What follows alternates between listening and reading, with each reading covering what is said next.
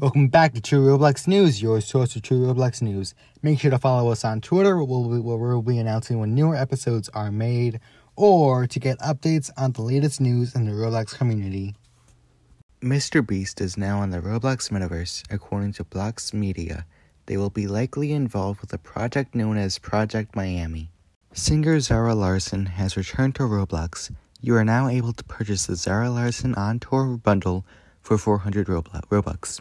Over the past few weeks, Roblox has been continually uploading free layered clothing care to the avatar shop. In collaboration with Rock Panda Games comes Hello Kitty Cafe, coming soon to Roblox. A game to have fun with Hello Kitty in the Sanrio universe.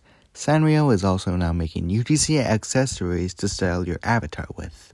The current Risa Floppa games that are currently up are fake. The owner has been in a tough situation with multiple people re-uploading the game and threatening false legal action against them. In one of the DMs, they stated, quote, "I created Risa Floppa with my little brother in one day to help his server Floppa number 1 on Roblox game members. After a few days, it got falsely taken down, along with my account getting banned. During the period, people started uploading copies of the game, with the most popular one being uploaded by the Roblox user Her Dracula.